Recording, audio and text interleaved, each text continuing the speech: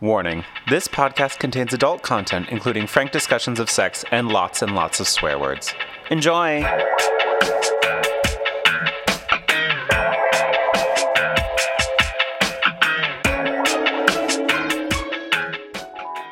She stretched up for a kiss and swallowed Maddie's gasp. It turned into a moan halfway through as Sophie pulled her close. Chill's skin met Sophie's blanket-warmed body, sending the most delightful shudder through both of them. Sophie skated her mouth down to suck at one pearled nipple, then kissed a trail down the tender expanse of Maddie's stomach. Maddie spread her thighs wide as Sophie bent to slide two insistent fingers into the soft curls between her legs. She stretched out low and kissed Maddie there, where she was hottest and sweetest. Oh, Neil. Yes. So hot. It is. So sweet. Yes. But should I keep going? Should I keep reading? No, for two reasons. One, I think there's actually genuinely copyright issues if we continue to just do a podcast where we just read other people's books. But two, we are doing a podcast. Oh, shit. That's right. That's right. Okay, I guess we should do that then. Yeah, let's do it. Hi, I'm Neil. And I'm Claire. And this is FMK Lit, where we read two romance novels. a straight one and a queer one. And then we play Fuck, Marry, Kill with the characters. We sure do. Also, all the spoilers. So many spoilers. If you were hoping to just come in here and steal a little knowledge about like how good these books were and scamper a little way, no, we've caught you. We've caught you in our net of endings. We're telling you God, I felt like that was good and now it's not. But we caught you. We've caught you. It had steam. It did. We've caught you up in our web of truth. And in that web, we tell you everything. So if you don't want to hear everything, what do they got to do, Neil? Just pause this. Mm-hmm. Just go read the books. Just go read the books. And then come back. And we'll talk about it together, the three of us. Yeah. I mean, the two of us. And then you'll just talk at us and we will not hear you because it's a podcast and not a walkie-talkie. Correct. They don't need to know that. I don't know. They might. You never know. They can think we can hear them. That's true. That might be better for our engagement. Might be better for our metrics. Metrics? So, Neil, what did we read? Well, this time around, we read Thieves at Heart by Alina Adams and The Hellion Waltz Feminine Pursuits Book 3 by Olivia Hoyt. Hoyt. It's Wait. I just felt like putting an H in there for funsies. And what was the theme? Con artists. Though I will say right off the bat, one of these... Yes, they're doing a con, but I wouldn't consider them a con artist because it's their only con. But there is a con involved, so it's fine. It's fine. Yeah. And it was a good book, so it's fine. It's fine.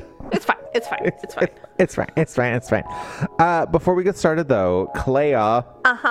What has got you hot and bothered? Neil, I have a sad one again. Oh, no. Lies! It's a happy one. I think people have been sleeping on Rice Krispie treats. That shit's good.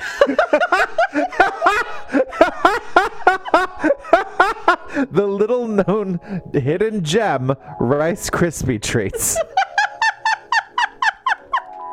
I mean, I know they're everywhere. I know the stores sell them. I know that's the biggest reason why they even have Rice Krispies as a cereal anymore. Otherwise, it totally would have gone out of style. It is very boring in the mouth. But let me tell you what. It is so good. It is so delicious. I made Rice Krispie treats this afternoon with brown butter. Ooh. And toasted coconut. Ooh. And let me tell you what, it's so good. And I saw this on TikTok and I want to try it next time I'm around a campfire. Instead of doing s'mores, putting just a little bit of Rice Krispie Square on that and toasting that shit up. Ooh. Honestly, so good. The Krispies Marshmallow Square recipe, now known as Rice Krispie Treats, appeared on packages in 1940. They were correct. But They were correct. nobody knows about it yet. Nobody knows. It's a mystery. Look, all I'm saying is I feel like people make fun of it. Like they're like, ugh, Rice Krispies, blah, or, that it's boring or it's whatever. It is marshmallows and Rice Krispies and butter at the least. You can add so many wonderful things to it. You can make it posh. You can make it not posh. It shapes like your fancy desserts. It's good. It's good, man. It's good. Mm-hmm, mm-hmm. You can make them as big or as small as you want. Honestly. Yeah. Yeah. Like sleeping on it. Okay, nobody's sleeping on it, and I know, I get that. Claire's hot take. Rice Krispie treats, the 80-year-old treat, are delicious. I'm hot about it. Fair. Well, I mean, I could talk, so the SAG just went on strike, SAG-AFTRA, and they joined the WGA. So 2 of the largest unions in Hollywood are on strike right now.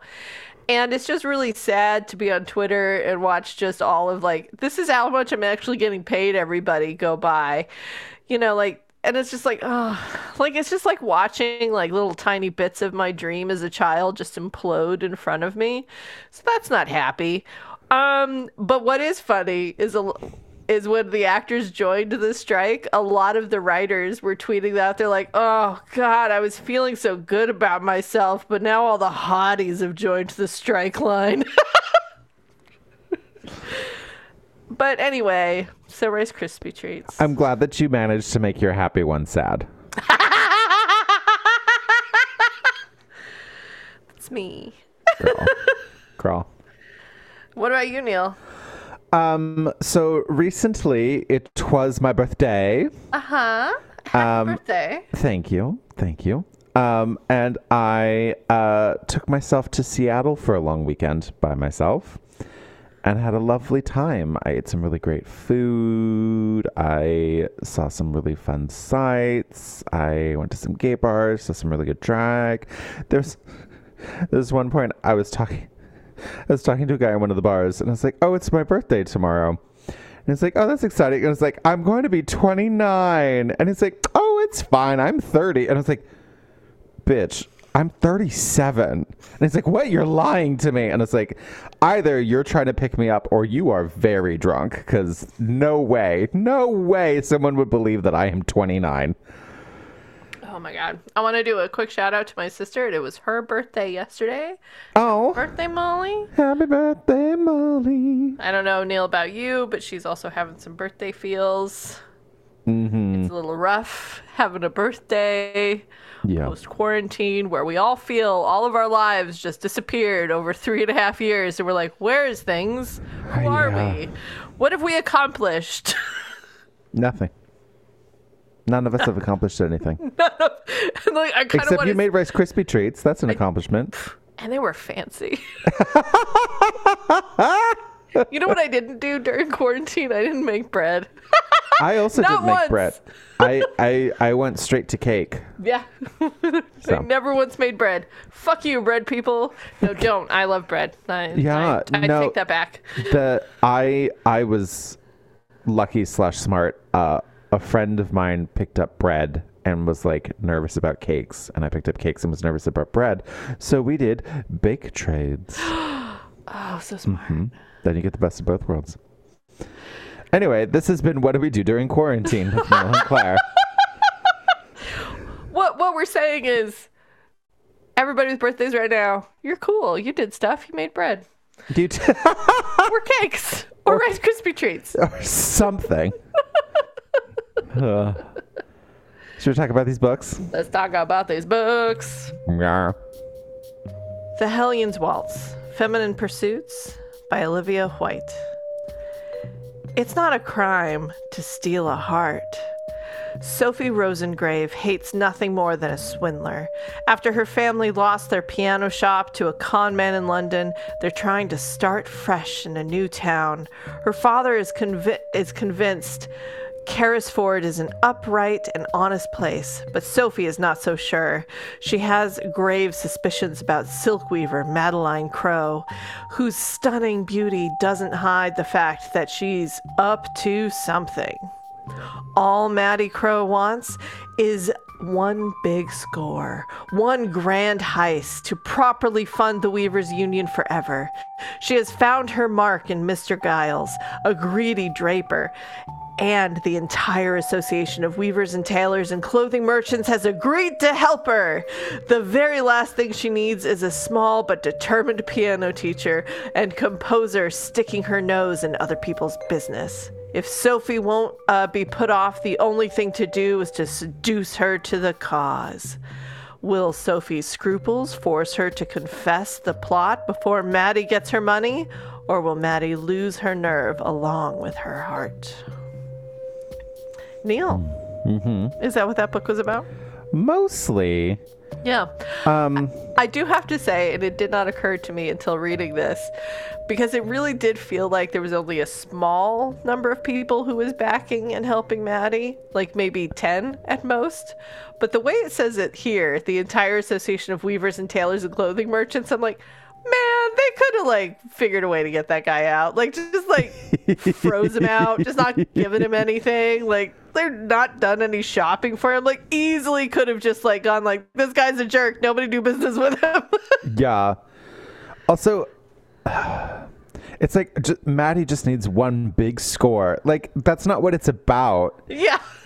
It's mostly revenge. It's revenge. It's like she never thinks of it as a score. Like she's super smart and she does know it's a con and she knows a lot about con games, but like this is her only one.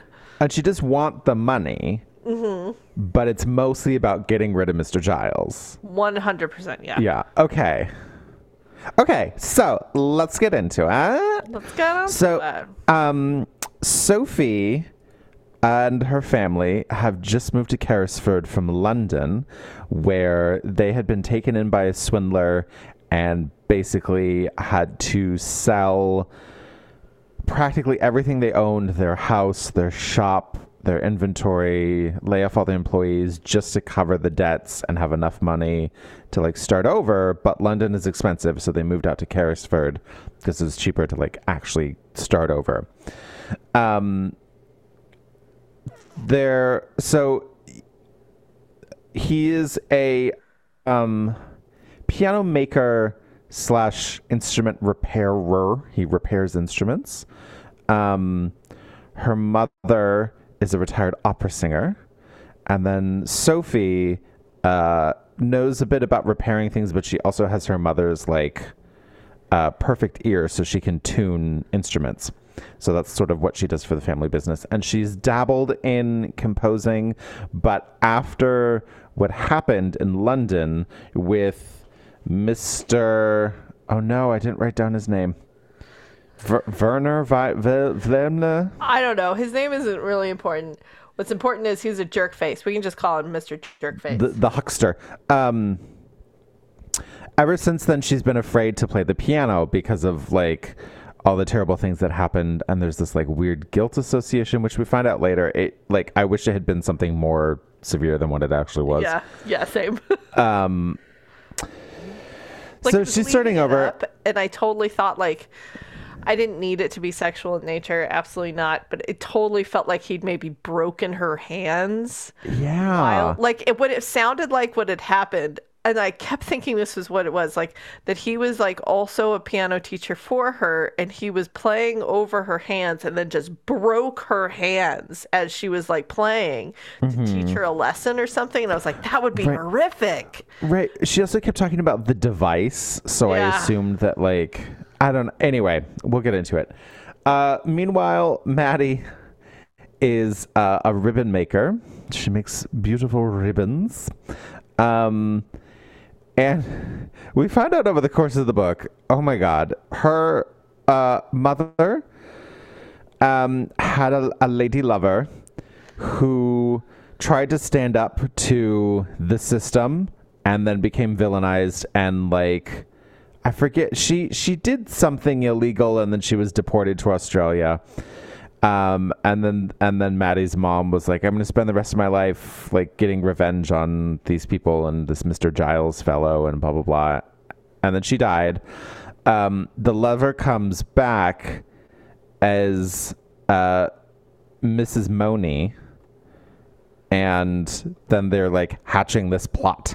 But we don't find out. Well, okay, so we find out about this sort of urban legend, this Jenny Hall character, who's sort of like a boogeyman in Carrisford of like, oh, don't try and like ruffle feathers, don't try and buck the system or you'll end up like Jenny Hall. And then we find out that Jenny Hall was Maddie's mom's secret lover, and we're like, ooh, shocking, scandalous. And then we've been introduced to Mrs. Money as sort of like being the one who's sort of funding this con, and then we find out that Mrs. Money is Jenny Hall, and it's just gasps abound. Interesting. I did not gasp, if only because this is gonna sound very, I don't know, maybe I don't know. Maybe I was just like reading it too much into it, or maybe I don't know. But like, so I knew she was Jenny Hall right away, and then she was like, oh, and my mom took a lover at some point, and I was like, oh, and it was Jenny Hall, and that's why you're so special. Oh, and so is Maddie, and that's why you're besties.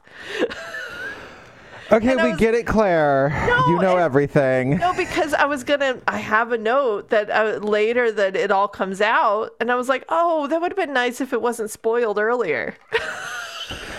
Like, I had felt it was a detriment in the writing, that that I wished I had, like, felt those, like, oh, this is cool feelings, because I just felt the writing had projected it. Not that I'm smart, but that the writing had written it. The writing had written it.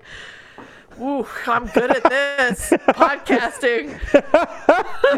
Not that I'm smart. And then you said a very silly sentence. Anyway, so then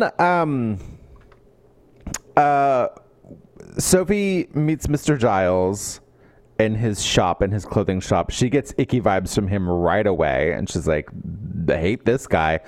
And then Maddie comes in and like tries to sell him this very strange silk, like it's blue with these like threads of random color in it, and everyone's like, this is ugly. And then this very posh lady comes in and is like, and then she leaves, and then this posh lady comes in and is like, where did you get that silk? I'll pay you for all of it. And Sophie's like, something is up, and I hate con artists, so I'm going to track down this beautiful woman in this gray dress and figure out what's going on.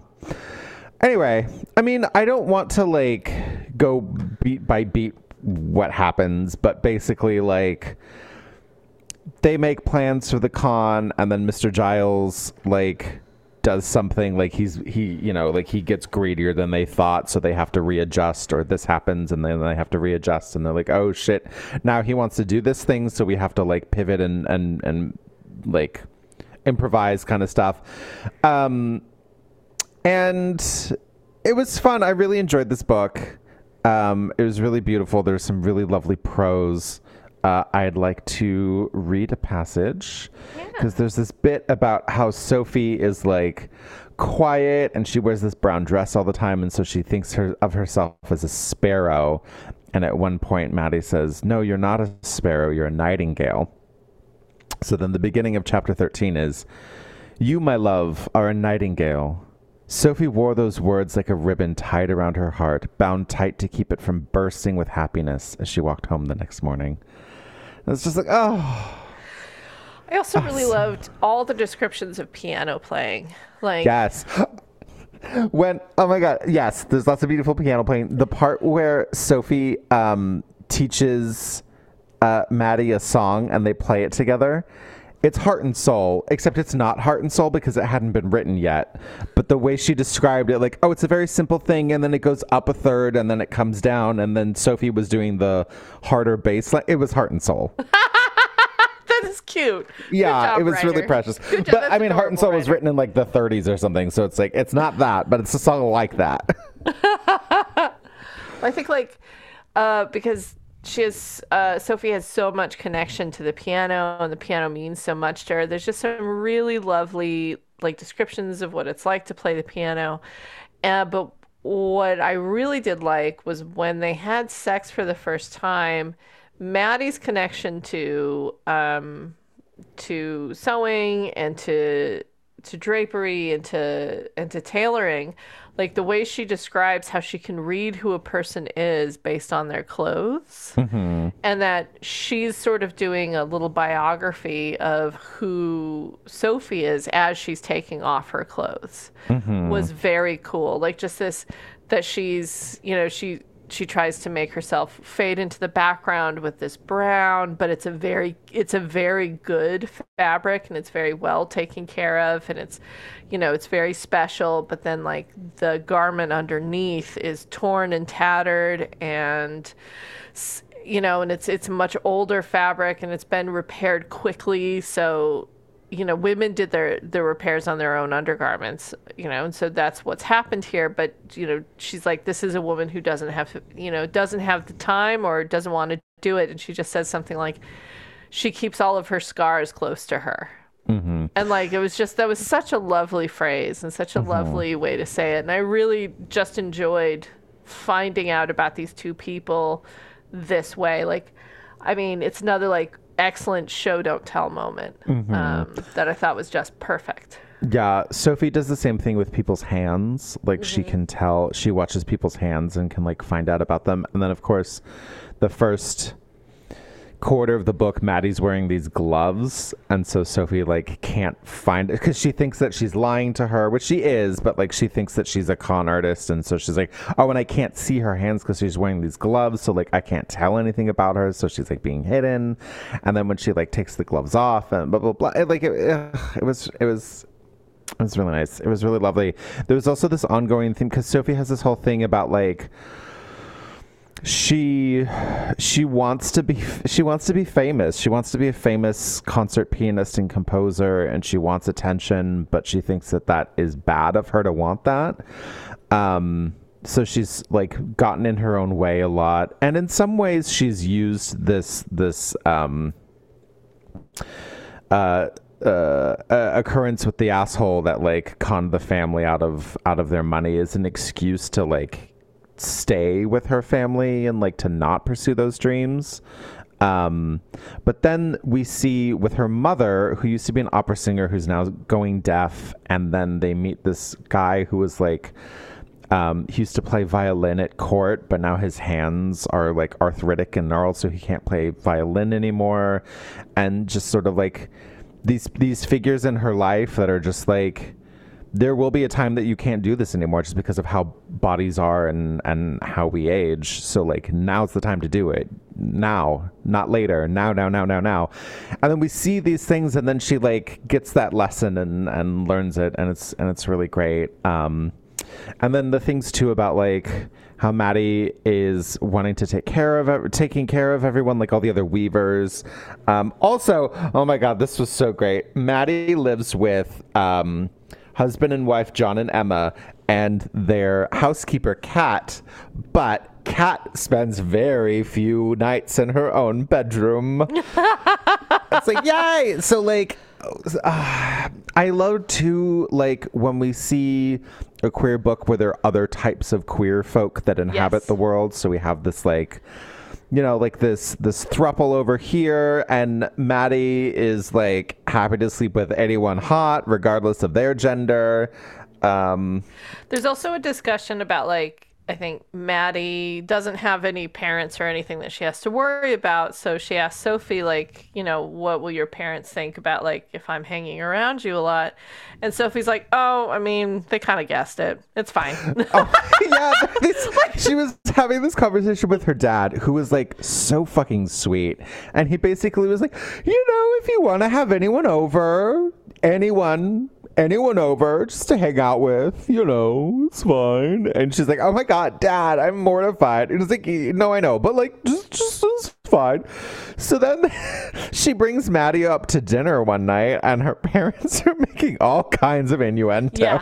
Yeah. And it was so much fun. I think Maddie is I could be getting this mixed up because it was only talked about briefly. I think they're both to a degree bisexual, They just both lean more towards women. Because I think both of them had experiences, but like Maddie was like, I mean, I like the way a guy looks. I like a fine guy. I even like looking at him maybe more, but like I've never been drawn to a guy the way I have to women. I think Sophie was exclusively into women. Yeah, but Maddie was right. definitely more varied in her tastes. And I loved there was something I also appreciated about this book is like you'd read a chapter where something would happen. Like for instance, when she goes to the used clothing shop and she like befriends the girl who works there. And then they like see Maddie and this guy, I forget his name, Mr. whatever, across the street, and like Maddie says, or Sophie says something, and I don't know. Anyway, she befriends like the girl who works at the secondhand shop, and I'm like, okay, what's that gonna do for us? And then like 2 chapters later, it's like, oh, that guy that we were talking to earlier, he's part of the scheme now. And then later the girl's gonna help us, and like, oh, but also that was a point where she saw Maddie, and then like ended up following her, and that was the time that they were in the parlor at the hotel, and they ended up making out and stuff. And so there are like instances of like scenes where I'm like, is this necessary? And then by 2 chapters later, it like was pretty necessary. I'm like, okay, that's good. That's well constructed. Yeah, but I will say, like, I mean, I enjoyed the book. Like, it was really pretty. There was lots of stuff going on. I didn't feel like the conflict between the 2 main characters, Maddie and Sophie, like, Sophie had been a victim of a pretty awful con, and then Maddie is like running a con. I really didn't feel like it was a very strong central conflict in this case, and that only because it was something that Sophie got over real quick. Like, she was not bothered by it later. Yeah. And I was also kind of upset because Maddie wasn't a true con artist. Like, it was just so good girl vibes. Like, I'm only doing this bad thing because he's the worst. And it wasn't... I mean, I know you picked these books, and I was expecting like con artists, and so that might have been why I was a little disappointed. But I don't know. There's just something about it that was like, but why does it have to be for a good reason? Like I think the conflict would have been better if she was genuinely doing it for like a kind of bad, selfish reason, and then changed. Like, was like, you know what? Maybe I shouldn't be doing this. Or like, maybe there's a good reason to do this. Like, I was doing it selfishly, but now maybe there's a good reason to do it. I think too, maybe because a lot of it felt motivated by and directed by Mrs. Money. Yeah. That like, if Mrs. Money had been a smaller part and more of it had been coming from Maddie, that it would have felt a little more satisfying. I mean, the other thing is, the dad character was cute. The Mr. Giles character was, he was fine. He was a merchant. Like, I really didn't feel like he was bad. He was just kind of doing his job like in a bad way. But like any good queer book, the enemy is capitalism. Yes, and that is correct. I don't know, though. For the most part, like, I really didn't feel any feelings for other characters. Like, I wasn't excited when anybody else came on scene. I wasn't, like, sad when I didn't see them anymore. I was like, oh, that shop girl's interested in that other guy. And like you said, like, why is this important? And I was like, oh, because they're getting together now. And there's part of me is like, oh, okay. I mean, that's fine. Like, honestly, the only other characters I did care about was, Maddie's like live-in crew that she's just like, and they're just a throuple and they have a great time. And I was like, yeah, tell me more about them. Oh, we're not gonna know more about them. They are literally just the breakfast. This is gonna sound awful, and I'm so sorry. They're just the breakfast queers who are happy for you. And like, God, we all need them. That's great. But I just imagine them all. They were literally sitting at the breakfast table, cuddled all 3 together around their coffees, going, you guys.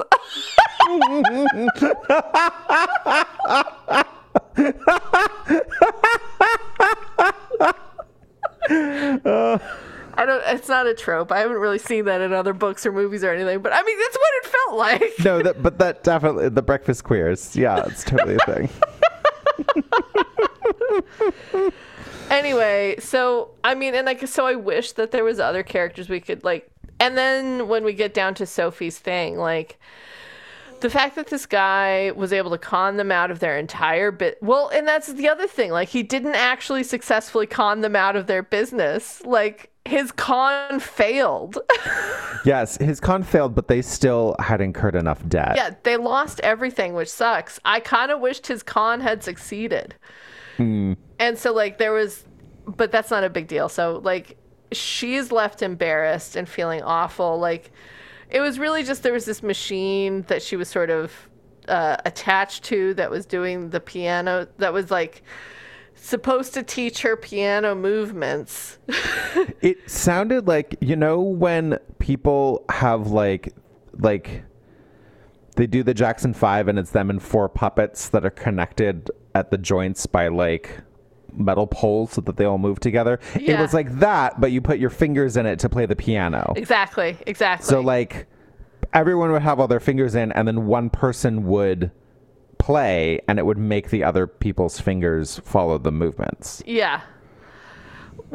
And so that's kind of what it was supposed to do. But then like she couldn't like I thought this was like a dumb way for this to have come out. Like she was playing a popular song and then she couldn't cross her hands because this machine didn't allow you to cross your hands over each other. But that's the only way to play this particular part of the song, and she couldn't do it, and everybody in the audience laughed and called him out for being a fraud. Right. And then also there was like a little girl who couldn't play a scale because that involves crossing your thumb under. And then Sophie's like, I didn't even think about what we were teaching them. And she was just like absolutely mortified that she was so, quote, selfish that she didn't think this little girl hadn't learned scales. And I'm like, I needed it to be something a little worse than that, Sophie. Yeah, like when it came at it got to the part in the book that it always gets to when it's like, I have a secret and it's so embarrassing and I can't tell anybody. And I was like, it got to that part where she's gonna tell it, and I was like, I am looking forward to hearing this. And she told it, and I was like, is there more? And then? And I almost felt like Maddie said the same thing, like, oh, just that? FYI, I've been poor my whole life, so. That's it? That's it? Okay. Yeah, I wish, too, that I wish that had been, like, something more, I don't want to say more traumatic, but, like, something more profound and weighty than just, like, a little girl didn't know scales. Yeah. Also, I wish we had seen a scene, because at the top of the book, Sophie's, like, afraid to play the piano because she's, like, reliving the trauma. And then at some point, she starts playing the piano, and it's fine. I wish we had seen a scene, like, she's in the workshop by herself, and she, like, tries to get herself to play, and she just can't do it. So getting to actually playing again was like a little bit more of a struggle. Yeah, it really wasn't. Like she was pretty much able to, she sat down and then when she got to one note, she went, ah. Like how? And then she did it anyway. Like, so yeah. Well, all right. Yeah. I really wish that machine had broken her fingers. Girl! I know! But that would have been horrific! But then she never could have played for the rest of this book because it was only a year ago. Well, I mean, you know, like healed and then like she's like learning to play again. And, you know, like I think that would have been great. Like there's no way I can ever touch a piano. Like my fingers move fine. But like, I think that would have been really interesting. But that's just me. Break all her fingers. I want to break her fingers. Anyway, so this whole plot that they're doing is, and I think it was a really clever idea. I just wish that the last scene had played out a little bit better. But basically, they've convinced Mr. Giles that who he doesn't produce clothing, he sells it, but he also has like basically finagled it so that like he's the only game in town kind of thing, so he has a monopoly on the trade. They have convinced him that Mr. Money or Mrs. Money's fictional late husband had invented a dye by which if you sent an electric current through fabric that had been dyed with that dye, you could make it change colors. And then something that I did really appreciate, because he's like, oh, you can like sell the same dress over and over again because you can charge to have the color change. And then they were like, oh, also like the color tends to fade a little bit, so every so often you have to like put the same electric current through it again to like sort of revive the color. And his first thought is just like, oh, well, I can charge someone like 7 times for the same dress. Yeah. And I'm like, yay, evil capitalist. Let's murder him.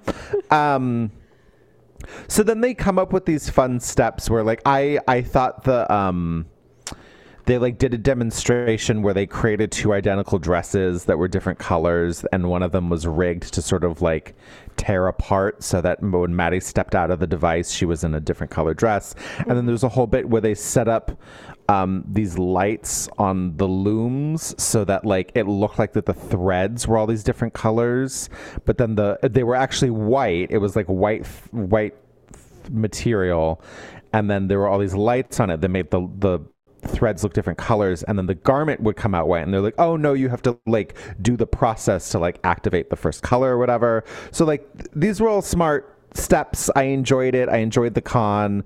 And I enjoyed that they underestimated how fucking greedy this guy was going to be. But then they were like, okay, well, we need to like not only steal all his money, but completely discredit him and sort of run him out of town. So it needs to be a very public thing. And then at the same time, Sophie's family is like, you should have a concert. You should let people see you perform, because one, she had started teaching piano lessons. So it's like, oh, a good way to do that is to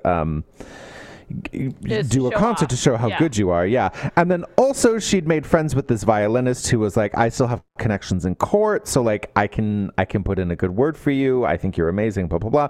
So then I enjoy that those things coincided, so that Sophie's like, oh well, if we do this big concert, because it can be her and her siblings and the little girl she's teaching, and there's like a musicians club. It's like, oh, if we all do this concert and it's sort of like a benefit for the Weavers Library, whatever, like then we have this big public event. So like that all coincided really well. And then like the big plan was that like at the concert, Mrs. Money and Mr. Giles would do the swap where he would give her money and she would give him her quote late husband's notes about how to produce the dye. But like she actually gave him like IOUs so that when Sophie's dad saw it, he's like, this isn't a gambling den. And yeah, so then it turned out that he runs after Mrs. Money, and they had like planted various women in almost identical dresses all over town to sort of distract them, so that Mrs. Money could like stage an escape where it looked like she got away in a boat but didn't actually. They already know how to make quick change clothes, so she could have just done a quick change. I know. Yeah. Also, like, they're like, oh, it turned out that Mr. Giles had like mortgaged his shop to like get the money for the payments, and it's like, there's no way they didn't know he was going to do that. There's no way that they could have like accounted for that. And then I think one of the things, and this kind of, it just weirded me out so much, because he's mortgaged it to the hilt, so he has to get rid of his shop warehouse place, and that's a perfect place for Dad's new piano company to set up shop. And I'm like, that's like how you lost your shop through a con, and then you were mortgaged to the hilt, so you had to get out of town. You just, I don't know. Right, but they didn't take over his shop. The Weavers did. They basically turned it into like a co-op. I know, but there was just this like feeling about it. I was like, I don't know. I don't know. Like, I really liked all the con. I thought the con itself was really great. I keep wanting to say the con of cons. I thought it was like really great for con. But the ending was just was so lackluster. It was just such a lackluster way for it to all have gone down. It's just not my favorite ending, because so much of this book was so smart that it was upsetting when it hit a not smart note.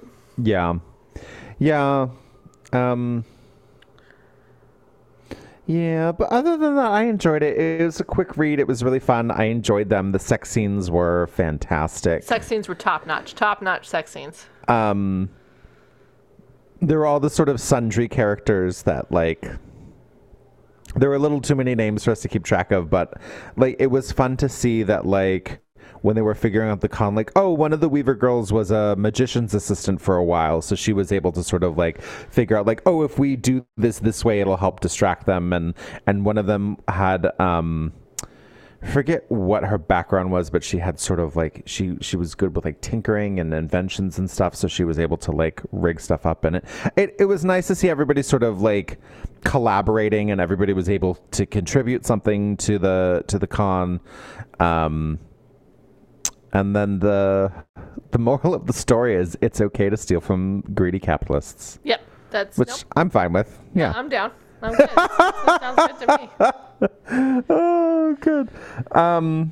Yeah. Is anything else to add, Claire? I got nothing else. Okay, that was the Hellion Waltz. Oh, I do have to say, the title, where the title comes from, because of course Sophie, who's been afraid to, like, compose, is inspired and create and composes this beautiful waltz that's, like, about the story of how she and Maddie met and fell in love and all of that, and she calls it the Hellion Waltz.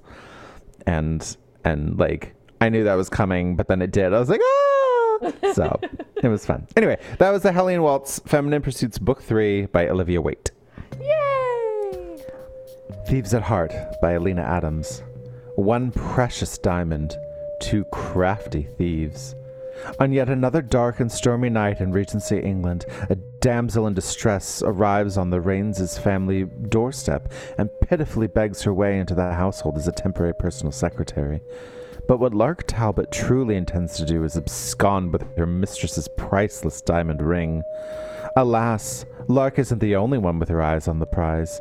Damien Moxley, Philippa Raines' socially dubious suitor, has been positioning himself for months to pull off the same heist, and he isn't about to let some amateur mudlark run off with his rightful treasure.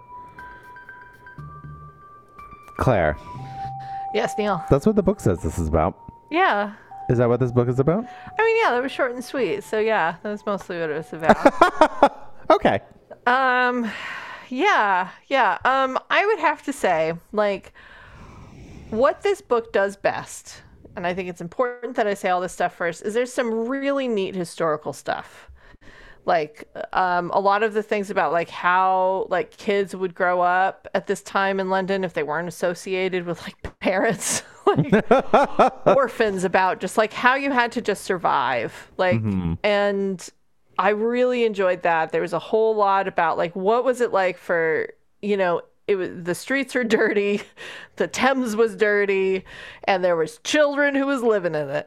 Like, oh, you're a chimney sweep. Like, this the whole thing where it's like, oh, you're a chimney sweep. It means you probably have a child who works with you, and you shove them down a maybe still burning chimney so that they can clean it out.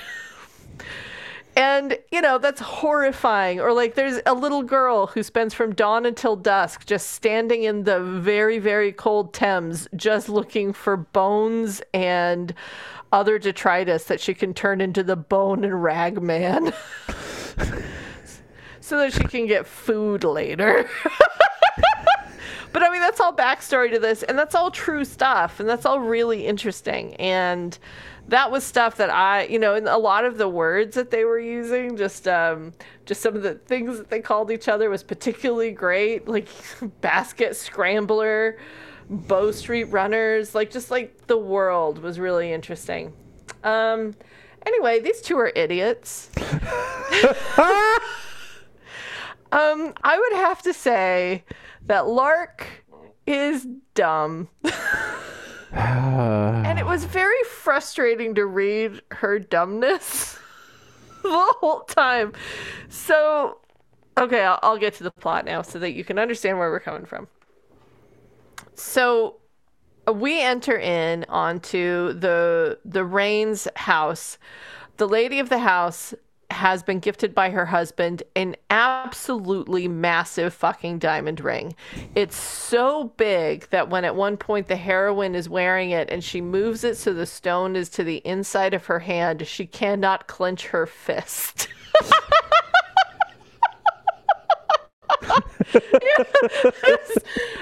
Everybody is right now doing it just to see how big that means. And it's comically big. It's absurdly huge. And it's very funny to think about. But so this is attracted to this household, two con artists, one of which is Lark, and she's the first one we see. And she is the person who we're in her head. We're also like, it's her from her perspective the whole time.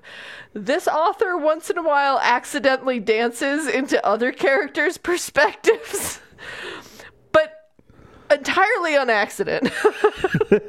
Every once in a while, we see it from the story from someone else's perspective, but then we bounce back out to Lark's. It is very hilarious. But anyway, so Lark comes into the house. She is claiming that she's a secretary. She does the writing for highfalutin ladies and their correspondences, and she was supposed to go to this one fancy lady's house, but that lady's not in town, and she's kind of freaking out. She can't go back. She doesn't have any money.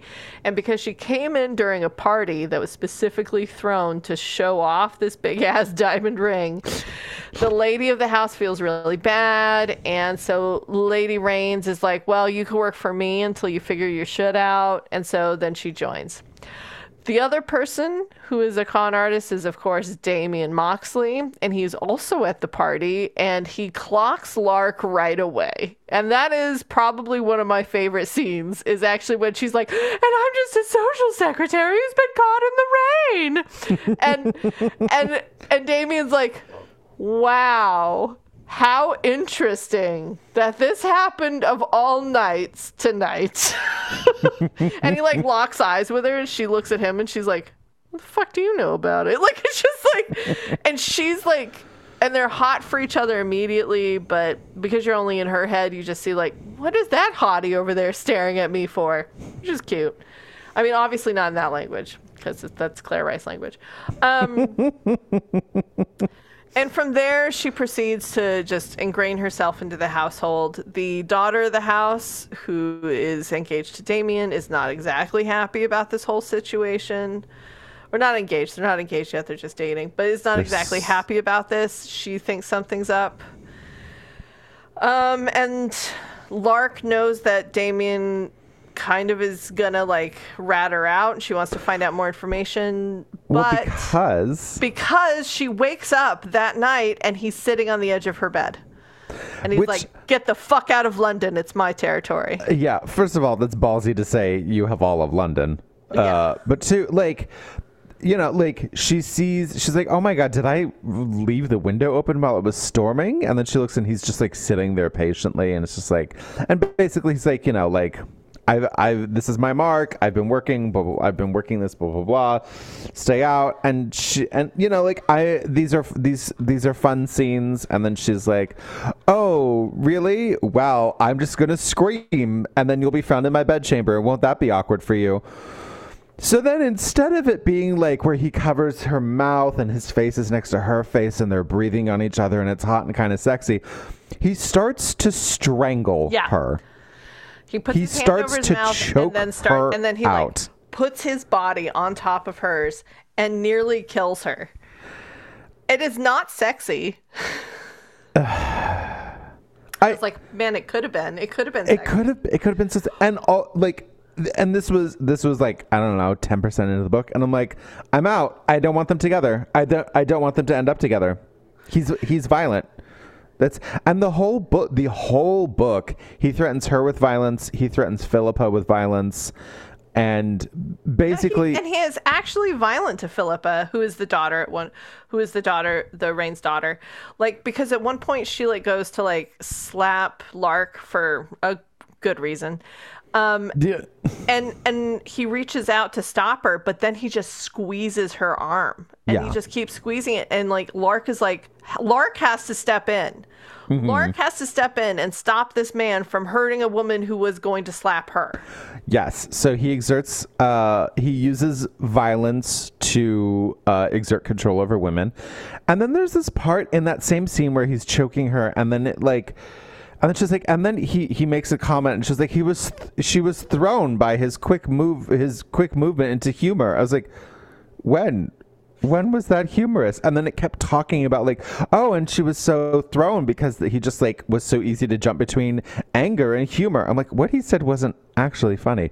But then whenever the narrative draws attention to how funny he is, it's when he's being cruel about women that he knows. Yeah. His quote funny moments are only ever like talking shit about Philippa, which fair, she's not a good person, but like it's only ever about him being cruel to women. But it's so funny. It's so funny. No, it was and like right up until that point, like again, I agree. When he started to choke her, I was like, this is going to be a fun romantic comedy. Like she's going to scream, and now she has the upper hand, and he has to get out real quick, and then he's going to do something and cause him to have the upper hand, and she's got to figure it out. Okay. So that didn't happen, obviously. No. So the upper hands that switcheroo all the time. He does get her thrown in prison at one point, but she gets back out. It's like nothing happened when she gets back out after, by the way. I know. There's so many times where she's accused of stealing the ring, and sometimes when she did, and sometimes when she didn't. But she's also a dum-dum, because at one point she's like, I need to find out more information about Damien and who he really is. So she tries to get that out of her employer while they're doing their little social secretary things. And I thought, this is fine. This is cute. I'm digging this. But it comes to a roadblock and she can't find out more information. And I'm like, yeah, well, you know, you're ingraining yourself in here, so it's going to take a couple of days. She's like, I have to know now. So she figures out a way to go to Damien's, like, Damien owns like a huge glassworks factory. He's that and a con artist. So he goes. Right. And there's a point where she's like, why are you doing this? You're rich. And he's like, but I want more. It's like, okay, dude, whatever. That's fine. Capitalism. Kill them all. Kill them all. Then, eat the rich. So she goes and she's just like, I guess I just have to ask him. So here's the thing. She wants to find out more information about her enemy. And her instinct is, I'm just going to go ask him. And I'm like, one, that is uninteresting storytelling. Two, that is dumb. That is dumb. Yum. Like, when did Batman ever go like, gosh, I need to know more about the Joker. I should just go ask him. So, like, Joker, what's with the face, man? And, like, where are you coming from? What's your motive in all of this? Like, tell me your plan. No, Batman's like, go away. And the Joker's like, I'm going to tell you very explicitly my motives and why I wear this face. And, like, not say that I'm in love with you, but definitely think it real loud. Oh, man, those two. So it was just, so that was a dumb thing she did. And then later in the book, Damien 100% is like, okay, let's just work together because that's going to be easier. And I was like, yes, that's going to be better. Figure that out. And here's where the romance should end up, by the way. And she's like, I'm going to double cross him. And I'm like, why? And then she does. And I thought, this is interesting, actually. The way she double crosses him is because she does find out information by just talking to him, because that was a very boring way to tell a story. She invites some of his old cons to the party that the Rains are throwing. And I'm like, that is great. What a great way to do this. And it turns out one of his old cons that he mentioned was actually his father. And so that was like a bastard son. And this is an interesting turn. This is all great. But then, and then like, there's the romance coming in. It's fine, except we hate Damien. So, you know, it's like he's, you know, an unthrilling love interest, to say the least. But she still has to like get hers. She's still going to twist it around. They finally get to where they're doing the ring switcheroo, and Jesus fucking Christ. Oh my God. Like, so the plan is, what his plan always was to create a big glass fake ring, which is like the most obvious thing ever, and just like, you know, switch them. and like our girl's like, oh, that is a good idea. And I was like, man, I thought that's what you were gonna do from the beginning, because the very first thing she does when she gets in the house and she's alone is she makes a shit ton of pictures of the ring so that she can get it in her head what it looks like. And then she burns the pictures, and I was like, ooh, is she gonna make like a fake so that she can switch them? Nah, she just did that for fun. That was just something she does. Yep. So that was, again, annoying and dumb. So then they're going to do this ring switcheroo. And it like, Philippa okay, it's too complicated to explain how badly this goes, but it goes so badly. Philippa catches them, and then they're like Philippa's yelling at them, and then Philippa's like discovered all the stuff, and then Philippa almost beats her, but then stopped by Lark, and then they're like, well, let's all three of us work together. Philippa's like, it's like blackmail. I want a cut of this, and they're like, okay, fine. And then it seems like they're cutting Lark out of the whole situation, like during the party, even though Lark wasn't even supposed to be at the party anymore. She's at the party and it's fine. Nobody's saying anything. And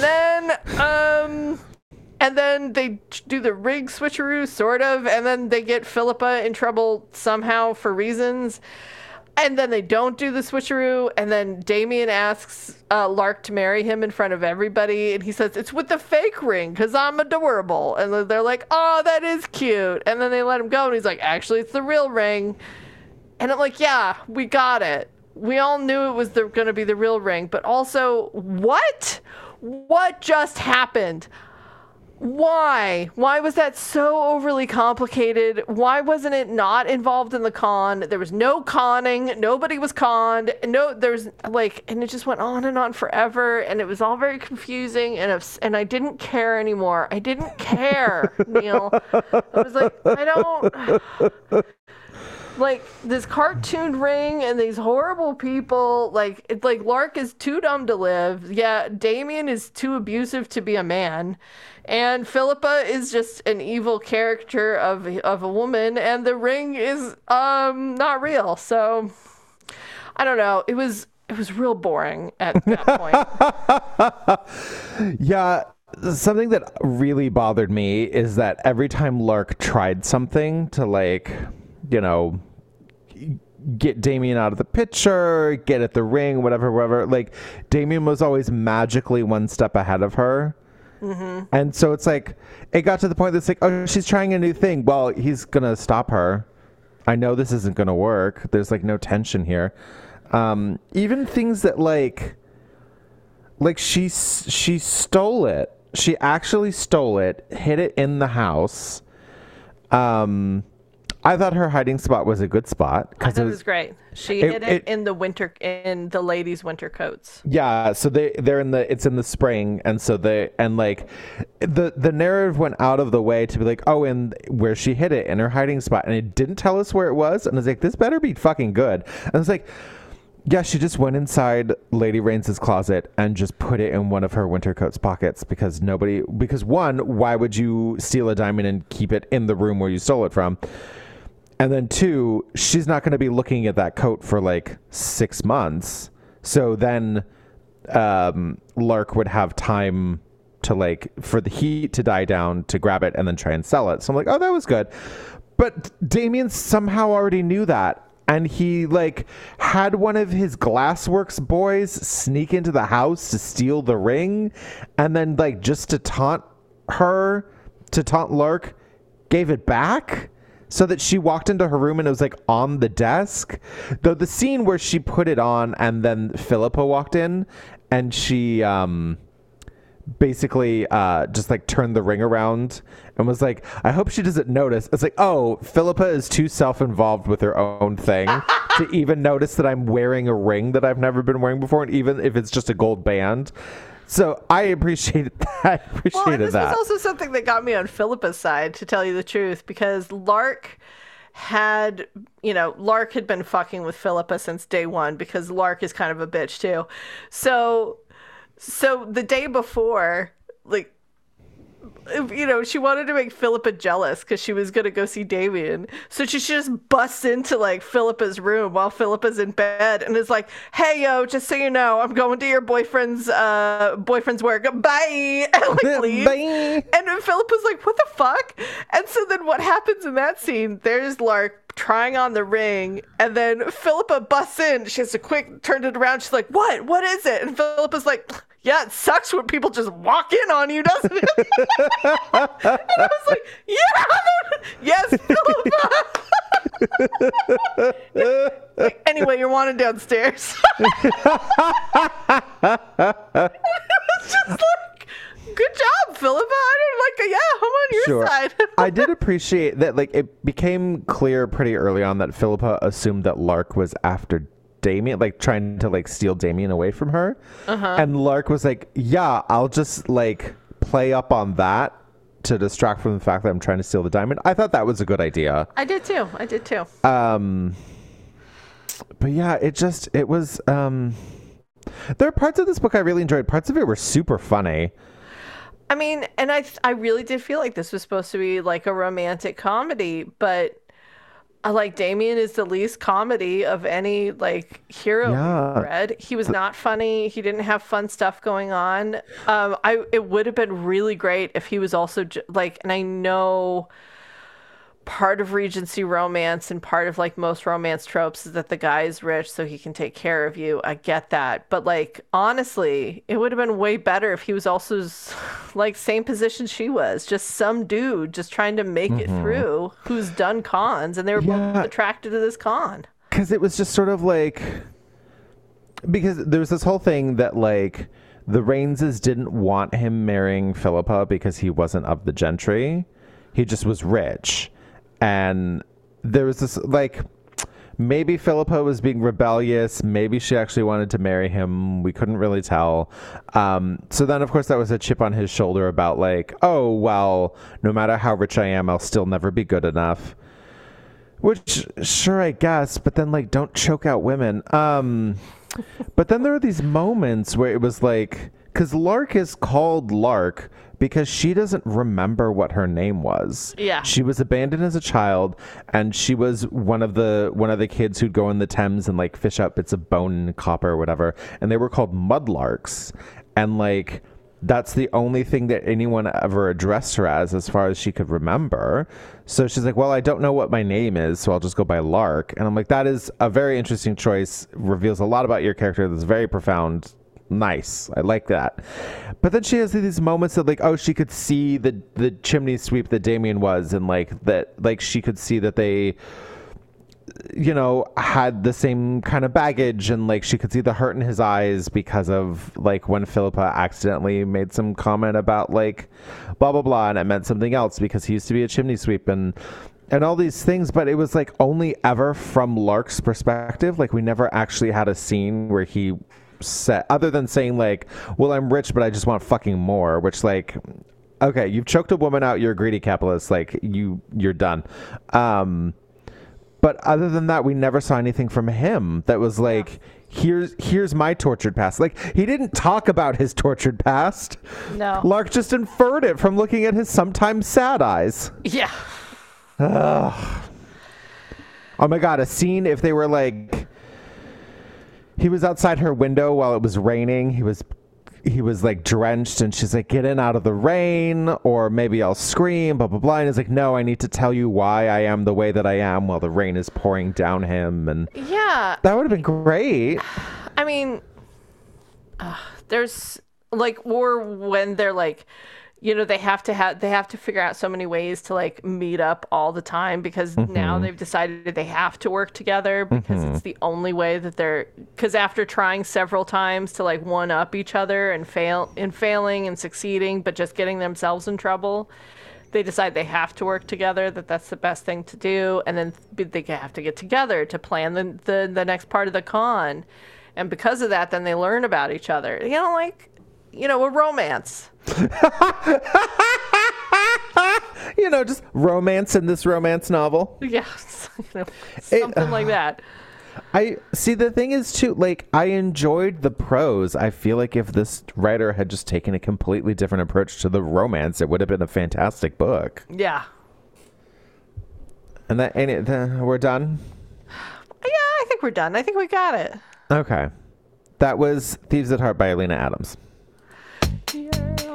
Are you ready? I'm ready. Are you ready? I'm ready. Let's play Fuck, Marry, Fuck, Marry, Fuck, Marry, Fuck, Marry, Kill. Are you ready? Let's play Fuck, Marry, Kill. Fuck, Marry, Kill. Fuck, Marry, Kill. Fuck, Marry, Kill. Fuck, Marry, Kill. Fuck, Marry, Kill. Are you ready? Fuck, Marry, Kill.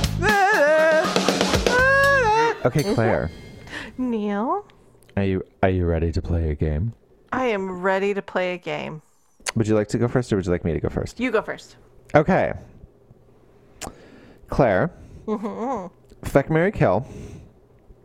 Mr. Giles. Uh-huh. Damien. Uh-huh. Or Philippa. Ooh, dirty capitalists. Dirty capitalists. Well, I'm going to marry Philippa because even though she's a dirty capitalist, she's a lady in Regency England. She's still kind of on the bottom of that. She's so unpleasant, though. Yeah, but of the three, I guess. I want to go with that. Yeah. I don't know anything about Mr. Giles, which is why I'm going to have sex with him. Sound like me at a gay bar. I mean, because I just can't with Damien. I just can't. Yeah. And I refuse. So, Fair. and Neil?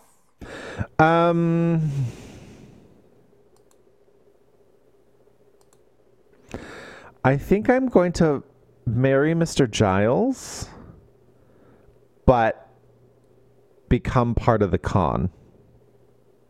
And then, with Maddie.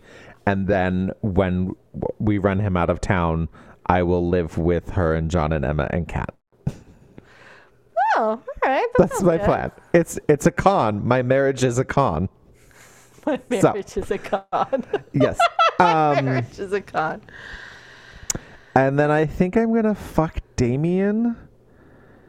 Yeah, I'm going to fuck Damien, but I'm also like on my way out the door. Be like, oh, not bad for a chimney sweep or something, just to like really rub it in his face. And I'm going to kill Philippa. I found her unpleasant. And then also she was like, I'm going to inherit the diamond, but I'm too impatient. So I'm going to like take less money to have the money instead of the diamond. Yeah. Like, just wait. Well, again, like everybody was dumb in this book. Like, Yeah. Damien was dumb. Everybody was dumb. Yeah.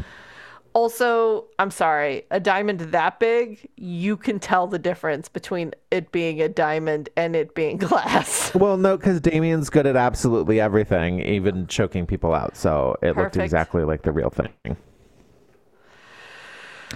Okay, Neil. Yes. This one's going to be easier. Okay, great. Fuck, marry, kill Sophie, Maddie, and Lark. So I'm going to kill Lark. She didn't bother me terribly much, other than she just like she was kind of dumb sometimes, but I'm like, whatever, you didn't go to school. You just like, you're figuring it out, but I don't like her as much as the other two, so I'm going to kill her. I'm going to fuck Maddie because she's very good at it. And I'm going to marry Sophie because I also enjoy music. And her dad would probably give me a piano. Also, her family sounded great. That's a really great family to marry into. That sounds wonderful. And yeah, and then maybe we'll go to court and I will be supportive of her music career. Aww. Yeah, what about you, Claire? Yeah, I'm going to kill Lark as well, I think. But I'm going to marry Maddie and fuck Sophie.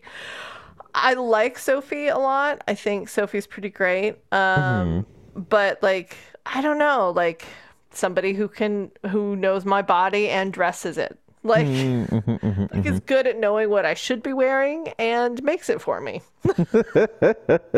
Sounds wonderful. I appreciated about Maddie too is that like the con was done and she's like, okay, well, I could keep doing this sort of thing, but because there's this whole thing about like how when her mom was killed and like during a war or something, like soldiers stole her life and like the system stole her lover's life and her life with her lover and all that stuff. And Maddie was like, like all this time I've been like wanting to do this revenge and doing these things, like running this organization for my mom. And I did the thing. And if I keep doing the thing, I feel like that's stealing from my own life. So I'm not going to do my own thing now. I'm like, good for you, girl. Do it. Do it. Go to London. Have sex with Sophie all the damn time. Anyway, out of all the characters, Claire? Out of all the characters, I'm going to kill Damien. Uh-huh. I think Lark would be fine without him, like in all ways. Yeah. So I'd say she get the diamond, but she bungled that switcheroo. I knew it too. As soon as like because of like the changing the switcheroo scene was only like 60% in. I'm like, oh, she's gonna fuck it up. Yeah. Ugh. So I knew she was gonna mess it up, and I knew she was also gonna mess it up because he had to fix it. Like that was what the writer was setting up, that he was gonna have to fix it, and I was like, that's fucked up, and I hate it. But that's Damien's fault, and I'm gonna kill him. Great, love it. So, and then I think I am going to marry Sophie and Maddie together. That way they can stay together, but then I can be with them both, and I think that's perfect. And then I am going to fuck. Oh, I've ruined it because now who is there to fuck? Oh, I'm going to fuck Maddie's friends. John, Emma, and Kat. Breakfast gays. The breakfast queers. Breakfast queers.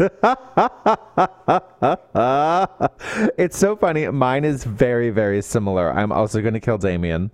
I also was like, I'm going to marry Sophie Maddie because they're like together. They're a unit. And then I'm going to fuck Sophie's dad. Yeah. Aww. He was so nice. He was so supportive. Nice. Yes. He seemed like such a lovely human being, and I want to fuck him. Yeah. No. Yeah. And the books, Claire? Well, I think I'm going to fuck the Hellions Waltz. I enjoyed it. I had a good time. I think like, there's things that, makes me not quite want to marry it, but I'll fuck it. And I'm going to kill Thieves at Heart. For all the reasons stated. Yeah, I'm so sad because Thieves at Heart, like that, everything up until he started choking her out, I'm like, I am so excited for this book. Just like the way that it was like in that first chapter, because in the very first chapter, the narrative focused on the diamond, and it like almost told some stuff from the diamond's perspective that's like, oh, well, if the diamond could, it'd be very, pleased with itself because of this and this and this. I'm like, oh, this is funny. Great. And then him showing up at her room, and I'm like, ooh, it's stormy. It's dark. Things might get sexy. Oh, she's screaming. So he has to like get real close to her, and oh my gosh, and blah, blah, blah. Everything up to there, I'm like, this is great. Like the writing was good, the premise was amazing, and then he choked her out. I'm like, done. I'm absolutely done with this. So it's in my mind, it's all the worst because it like crashed for me so quickly. Yeah. So yeah, I'm gonna kill it, and then the Hellions Waltz. I want to date it for a long time. I'm not quite ready to marry it, but I liked it more than just fucking. Just even though, like, everything we said, and I understand, Claire, like, your issues with it, but at the same time, it was just, like, so lovely. I think in part, it was a very good palate cleanser to Damien. That I'm just like, oh, this is pleasant. So, so yeah. So, Claire. Yeah. Does that mean that it's time for our favorite game? Oh, it is time for our favorite game. Christine, yes!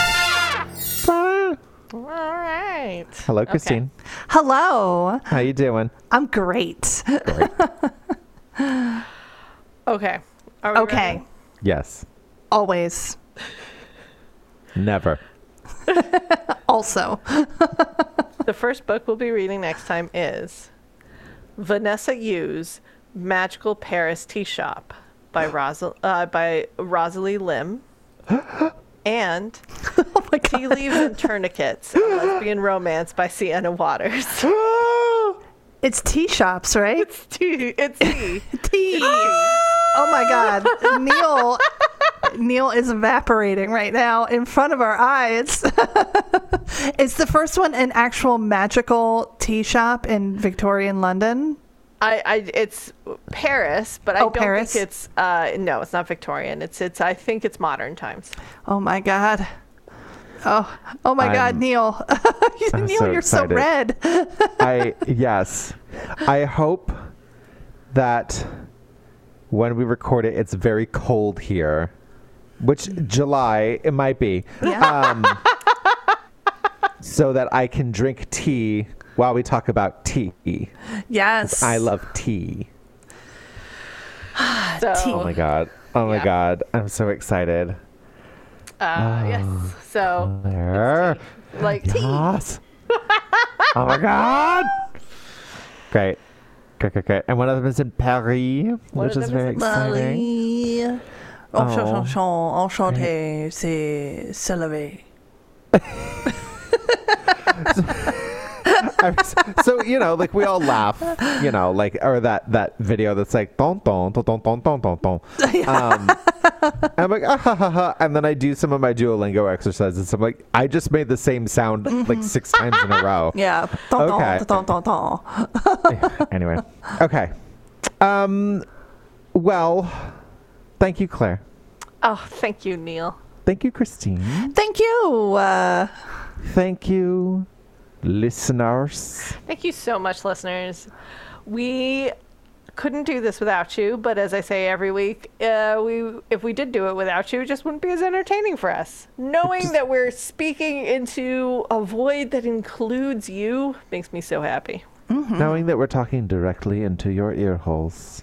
But we also love you because there's a chance that you might also be Patreons. And Neil, how can they sign up for that if they want to Well. help us support us a little? If you go to patreon.com/fmklitpod, there's a link in the description. I recommend using the whole URL. It's hard to find us on Patreon because we say dirty words. Filthy. But that's what Dirty makes us words. great. Yeah. Yeah, if you are able to support us, we have extended episodes. We have bonus episodes in there. All kinds of good fun. And if you can't support us on Patreon, totally get it. Totally get it. Just tell your friends, tell your lovers, tell your future murder victims. Well, don't tell them because they won't help our metrics for very long.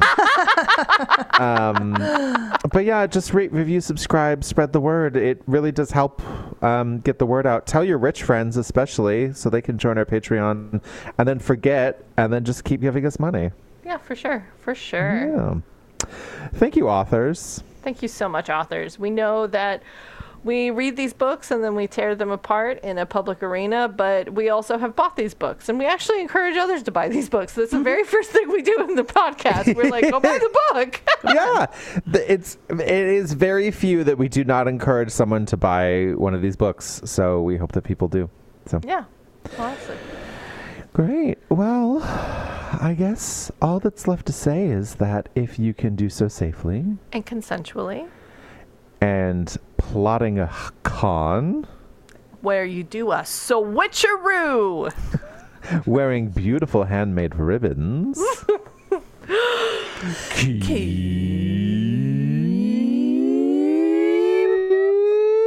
Fucking. fucking.